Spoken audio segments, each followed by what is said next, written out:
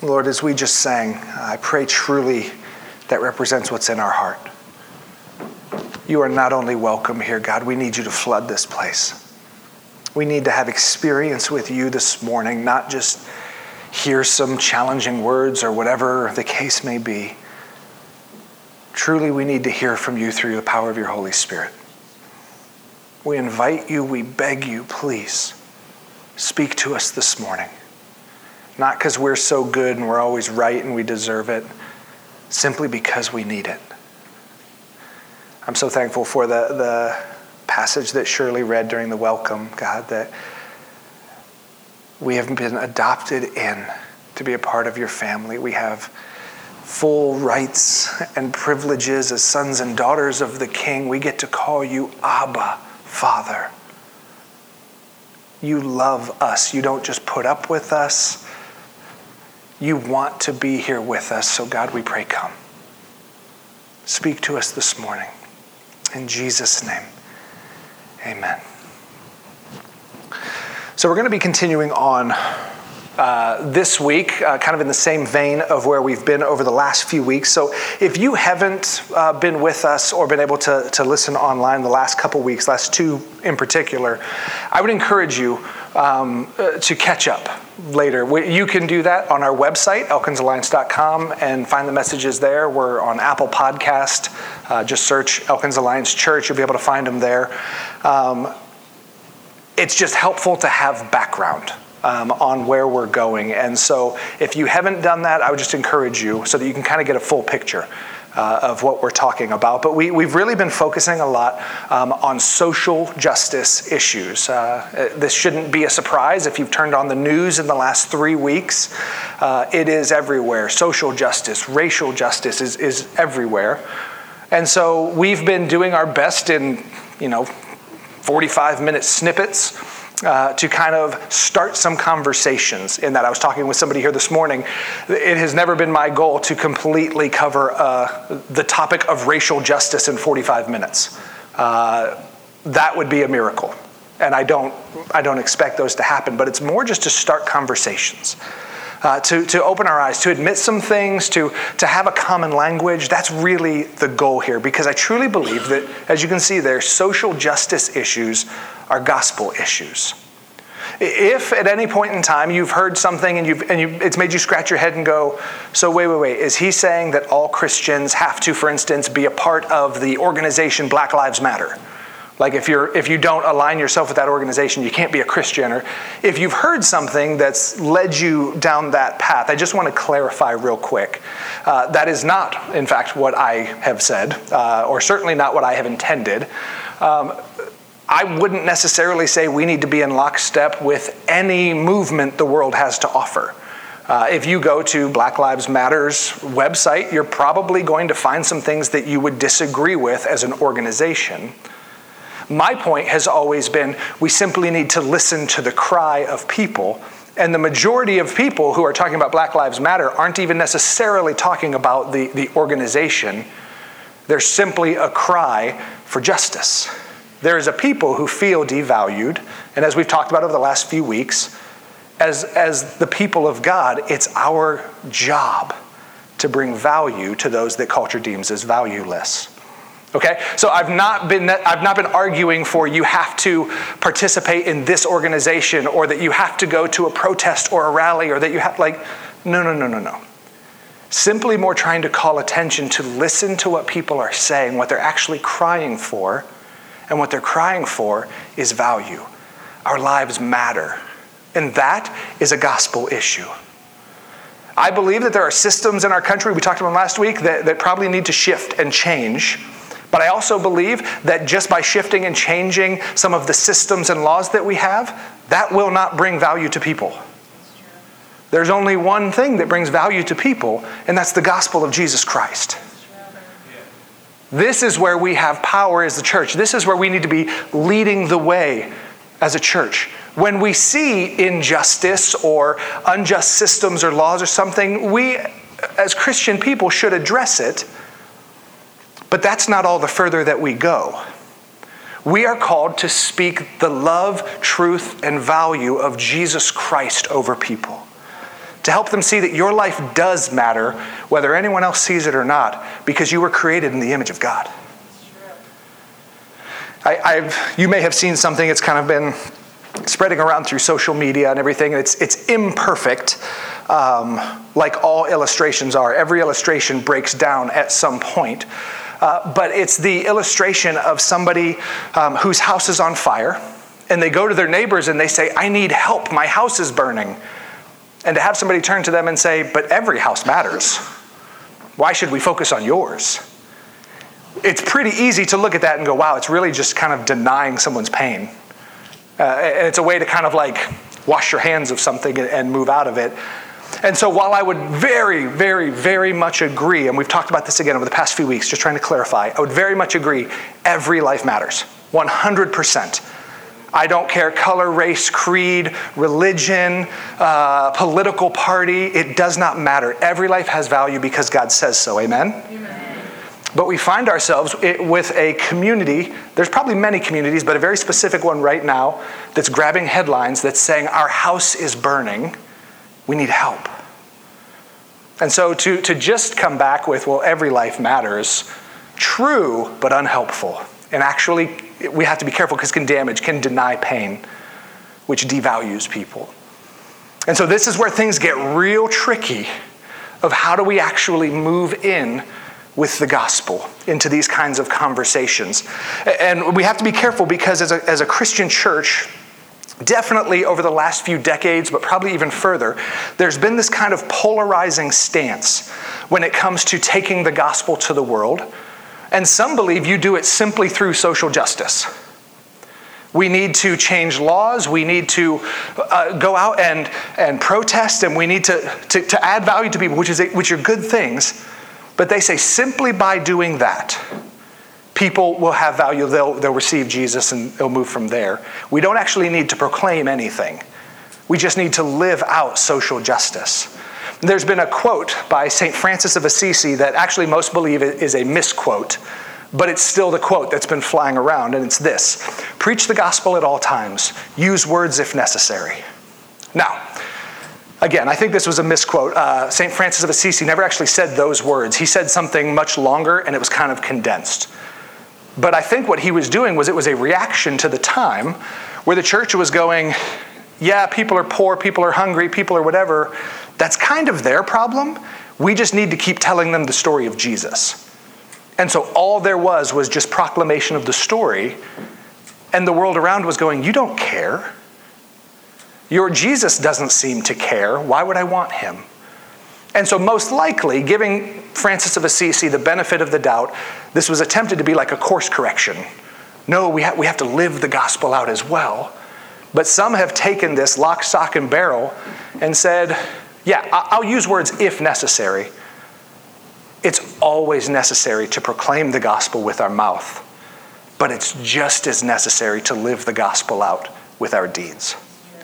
That people see the gospel in the way that we live, and that they hear the good news of the gospel. Let me tell you, you can't live a just enough life that people are going to go, I think there's a God, and his son's name is Jesus.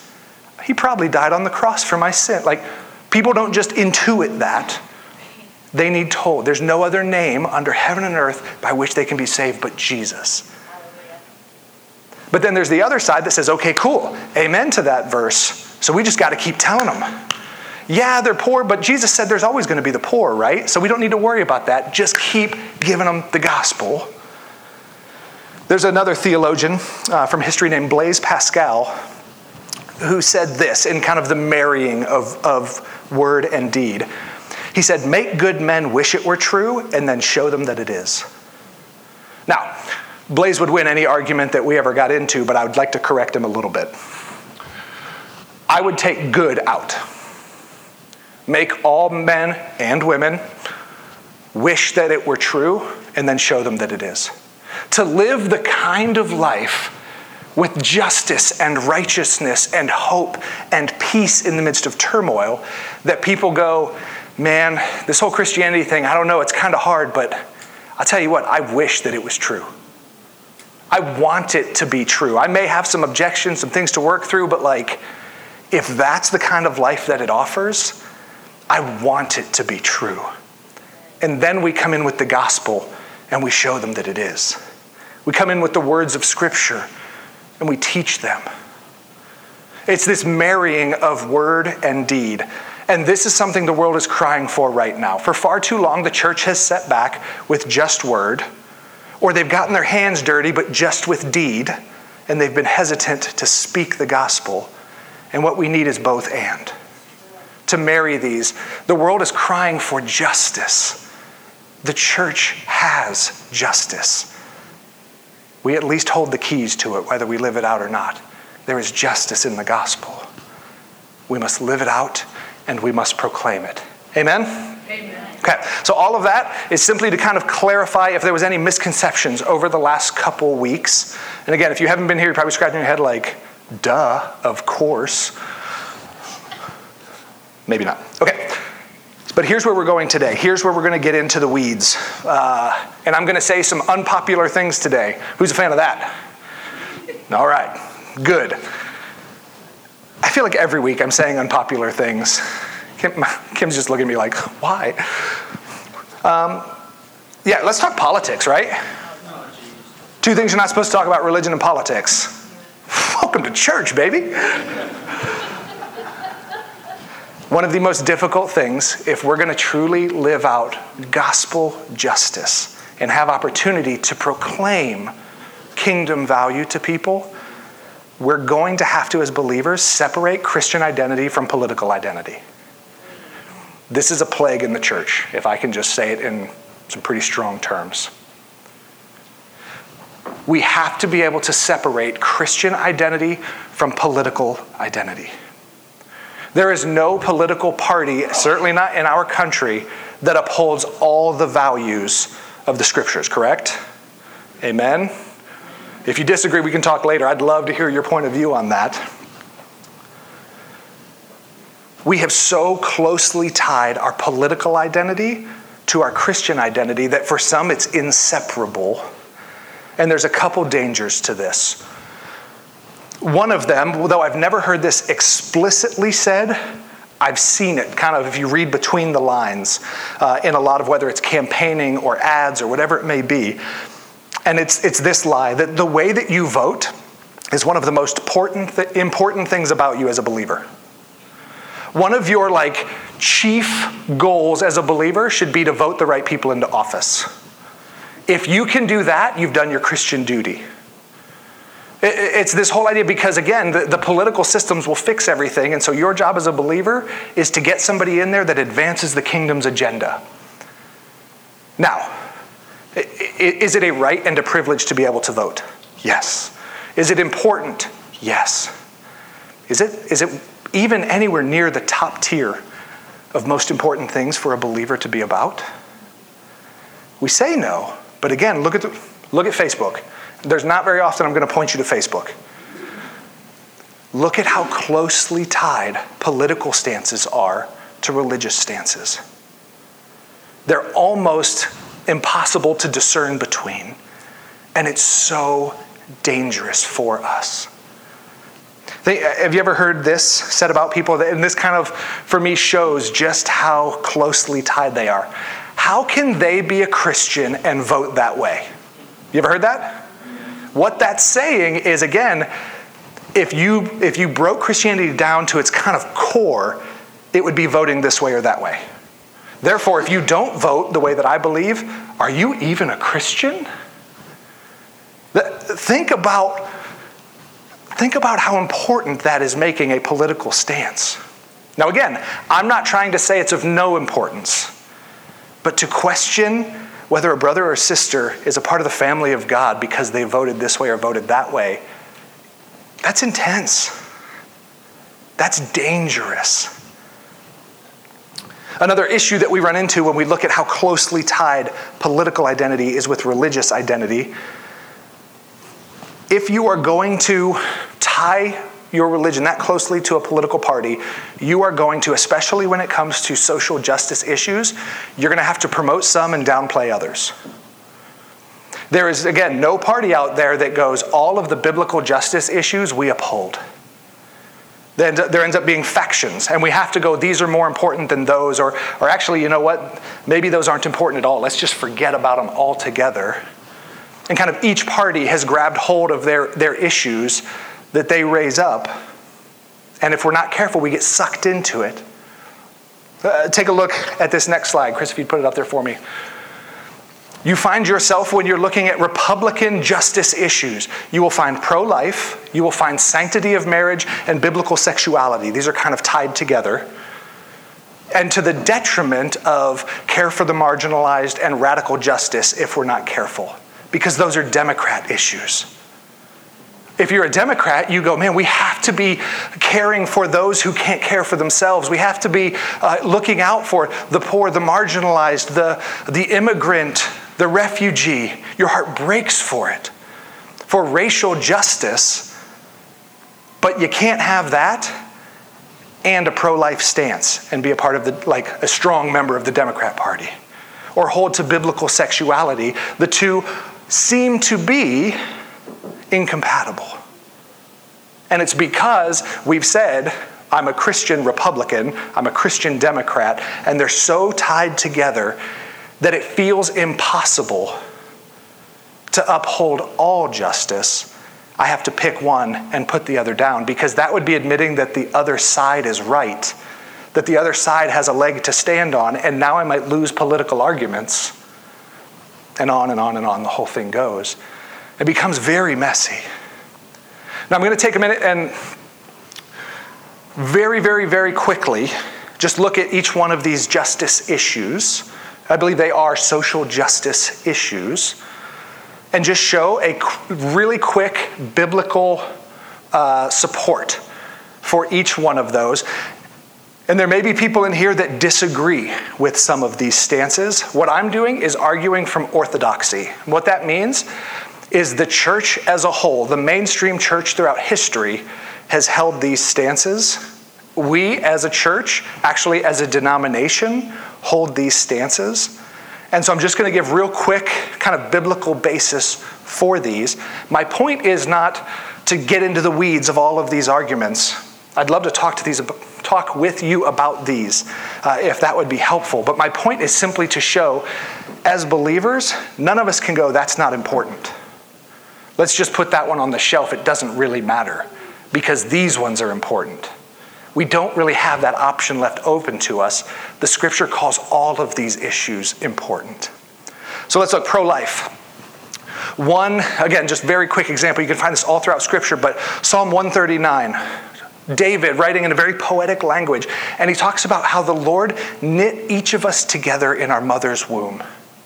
How he handcrafted every person, and we believe that life starts at conception because God begins the knitting together at conception.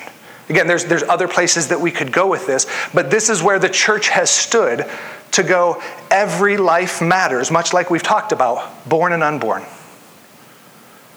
It is a scriptural justice issue. None of us have the ability to just look at it and go, nah. At best, we have to wrestle with it and come up with, maybe he meant this, maybe he meant that. But the truth is, if we're coming from a biblical worldview, we have to wrestle with this, because we're called to speak for those that can't speak for themselves. Sanctity of marriage and biblical sexuality. Sanctity of marriage really just means that the biblical example that we have of marriage between a man and a woman forever, that has been the orthodox view of the church. We look at Genesis 1 through 3, the creation story where God created man and woman for specific roles and then said, be fruitful and multiply. They were together for life because that's how he created them. 1 Corinthians chapter 7 talks about sex outside of marriage and that it is sin. Whether it's, you could look at Jesus in the Beatitudes, Matthew 5 through 7, where he talks about even looking at a woman lustfully is adultery and the sin that is. Paul talking in 1 Corinthians 7 where he goes, look, it's better for you to get married before you're ready than to burn with lust and actually be drawn into sex outside of marriage. He said that that's how important this thing is. There is marriage between a man and a woman, and he goes on in 1 Corinthians 7 to talk about the picture that it is of Christ and his church, of how these two different people coming together. We have to do something with that, with biblical sexuality. And listen, these are hard. These are polarizing. I don't look forward to jumping into this. Honestly, there are some times when I wish the scriptures just kind of went, you guys figure it out, whatever seems best to you. Because I don't always have an answer on why God said this or why God said that. I don't. But we find in 1 Corinthians 6 and Romans 1, where the Apostle Paul calls out homosexuality, and he says, this is a sinful lifestyle that actually will destroy the human soul. And that sounds hard, but the scripture didn't leave me another way to say it. These are justice issues that the scripture speaks to and that we as believers have to wrestle with. Care for the marginalized. We've looked the last couple weeks at Matthew chapter 25. Again, you could go to a lot of different places. But where Jesus says, did you feed the hungry? Did you clothe the naked? Did you visit those in prison? Did you help those that are sick? He said, because if not, you withheld that help from me. And he gives actually very, very harsh statement against those that withheld that help. He says, away from me, I never knew you. Which is so hard. Again, listen over the last couple of weeks where we dealt with that a little more in depth. But Jesus says you have to deal with this justice issue of the marginalized and how we care for them. Racial justice. You have Galatians chapter 3 where Paul says, look, there's neither Jew nor Gentile, slave nor free. He goes through all of these different things. He goes, in the church, it's equal. Equal value for everyone. I don't care what race you are. I don't care what place you're from. I don't even care what religion you are. We were created equal.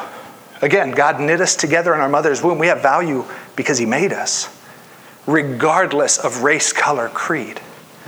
James chapter 1 and 2. James gets into it with favoritism and partiality.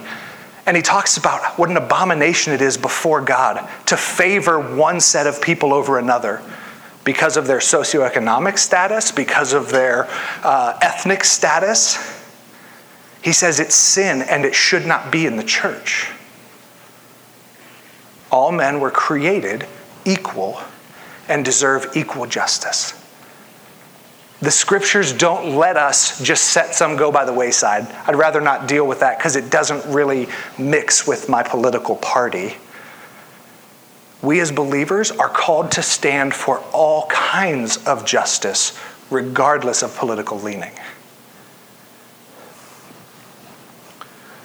We must move justice issues into the realm of personal responsibility. I think one of the reasons that we find ourselves, again, with political identity and religious identity so closely tied together is because that way we can outsource it. I believe, maybe one side or the other, I believe that, the Republican values, I believe the Democratic values, whatever it may be, those kind of speak to me. And now, as long as I pay my taxes and vote, I've done my part because now it's their job.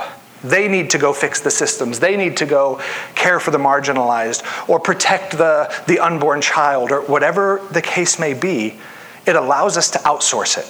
Now it's somebody else's problem. I've paid my taxes and I voted. How come they're not moving the ball further down the court? This is not what we're called to be. We as the church are called to get our hands dirty ourselves.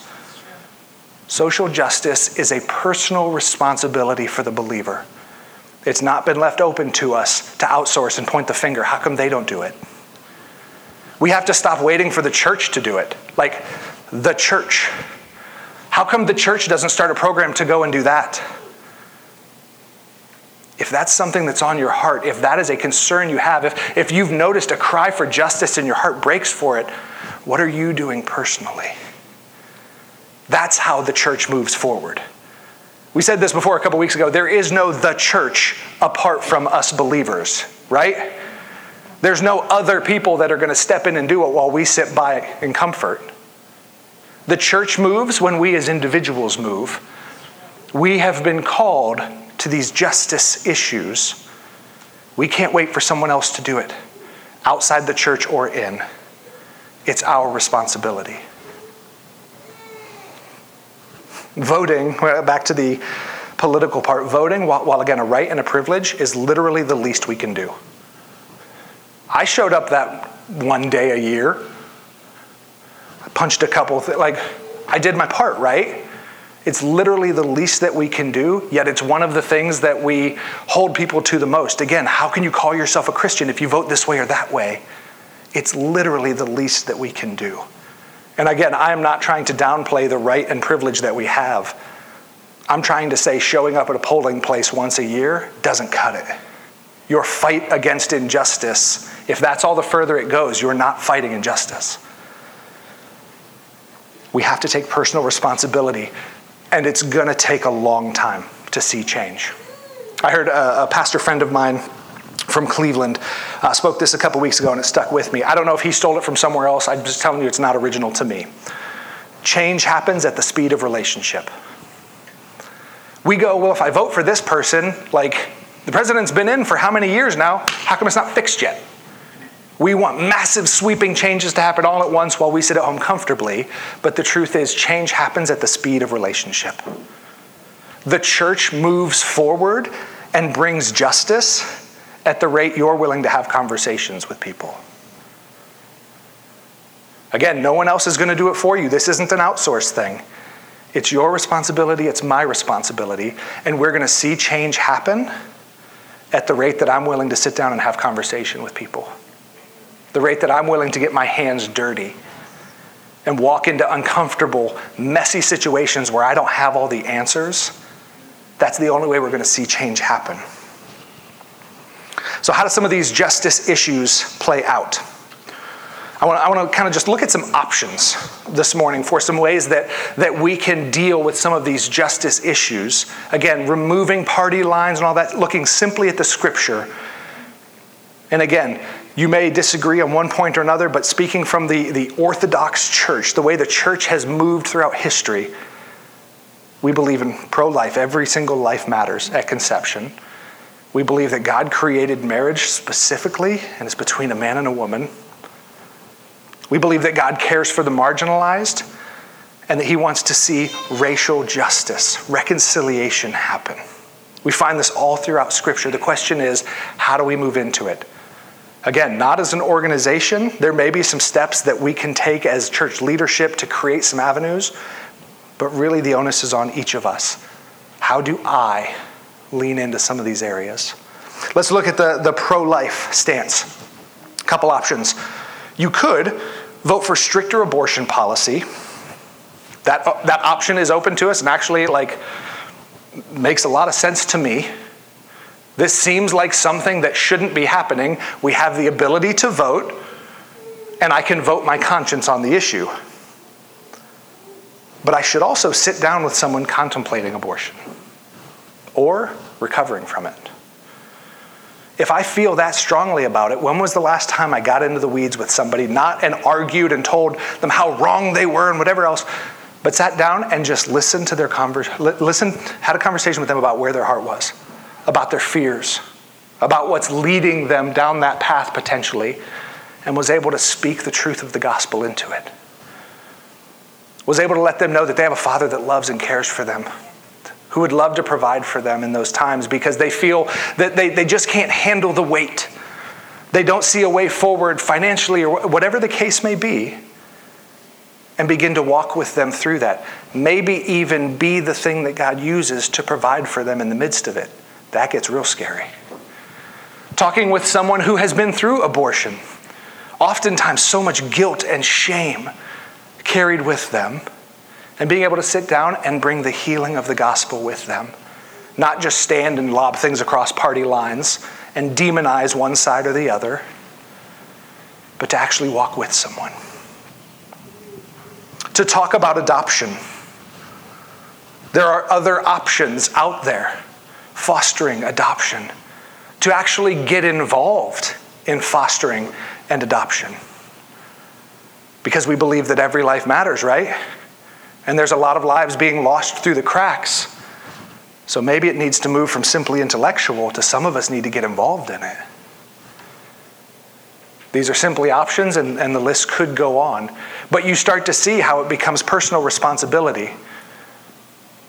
Not just show up, vote, post some things on Facebook, and wonder why it hasn't changed. We as God's people are called to take the love and hope of the gospel into dark places, into scary places, and to present it to those who need it. Sanctity of marriage and biblical sexuality.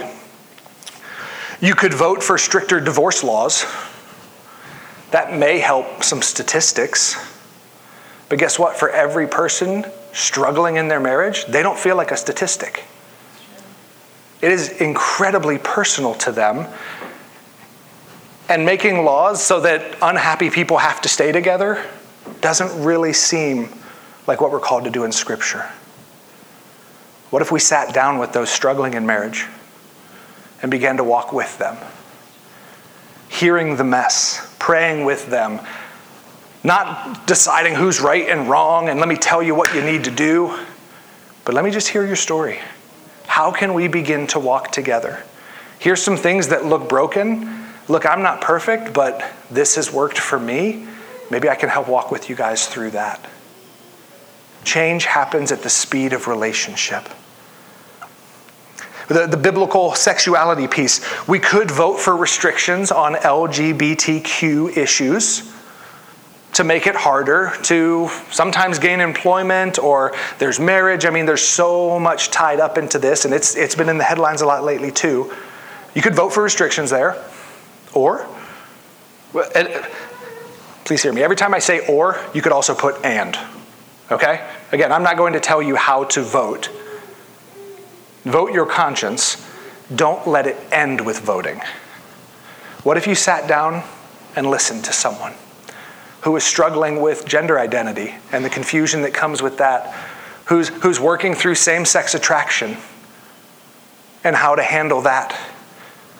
What if we sat down and listened? Again, instead of demonizing and just lobbing criticism and posting this and posting that, to sit down and just go, just tell me your story. When did it start? What led you to where you are now? I just want to value you as a person and hear your story and look for opportunities that God gives me to show you the truth of the gospel. I don't have to convince you that this is right and that is wrong. That's the Holy Spirit's job. My job is to love you and to walk with you through whatever circumstance life has thrown at you. And if that happens to be some of these very taboo or politicized issues, if I love you, I'm willing to walk into that with you. Even if we disagree, I still love you because God loves you. And I'm going to walk with you. Care for the marginalized.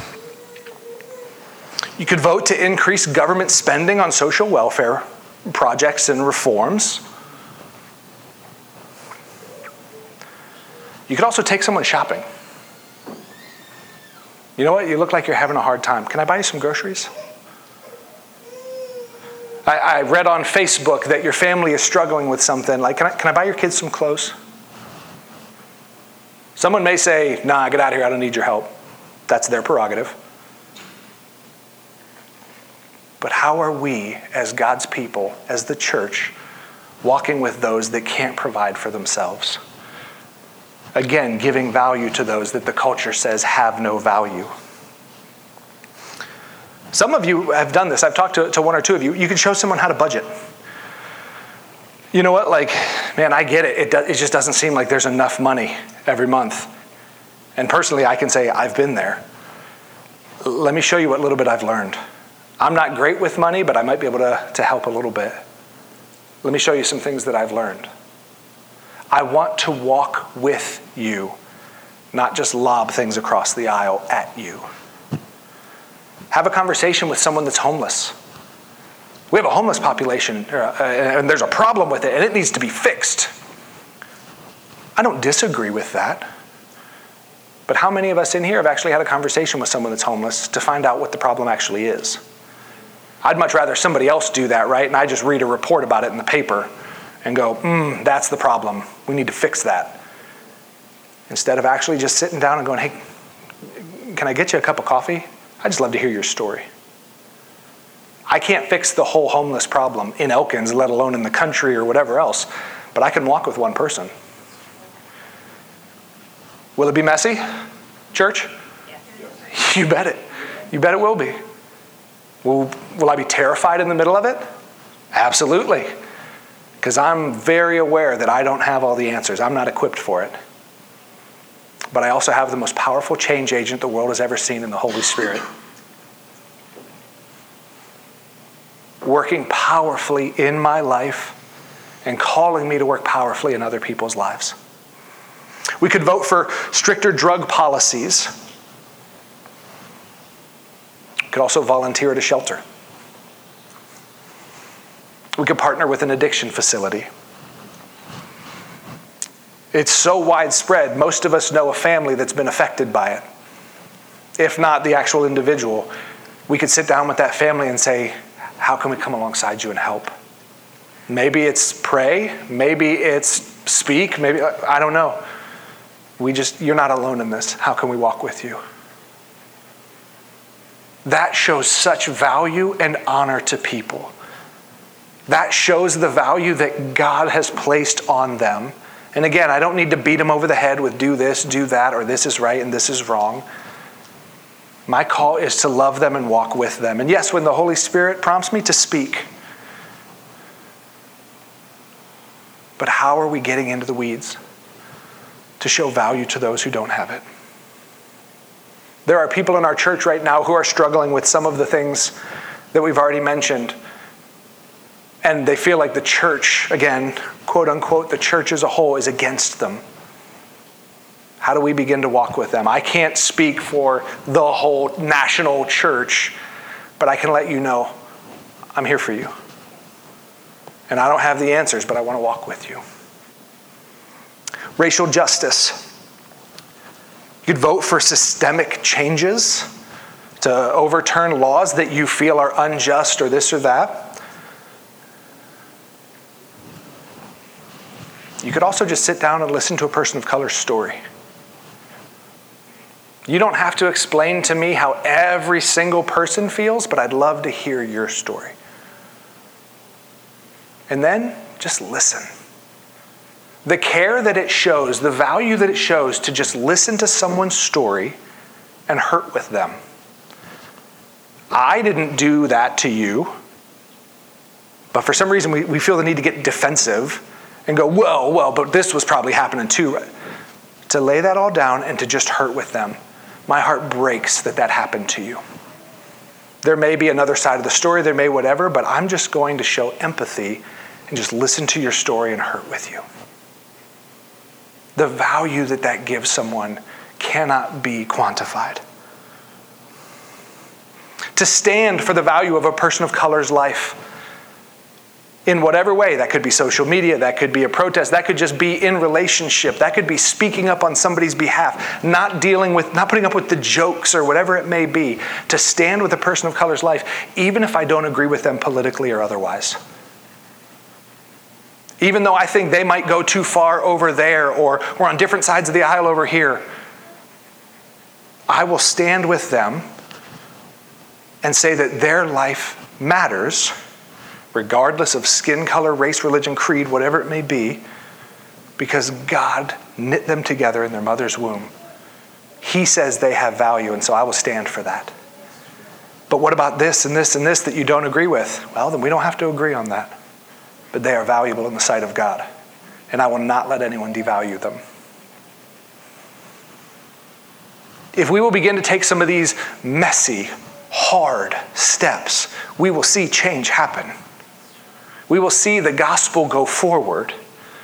As long as we sit back in comfort, hoping somebody else takes care of it, we as a church will continue to dwindle and die because ultimately we don't matter. We're not bringing life to people, and that's the point of the church. To get involved in living out the gospel in justice issues is messy and costly, and it's also a non-negotiable for the kingdom.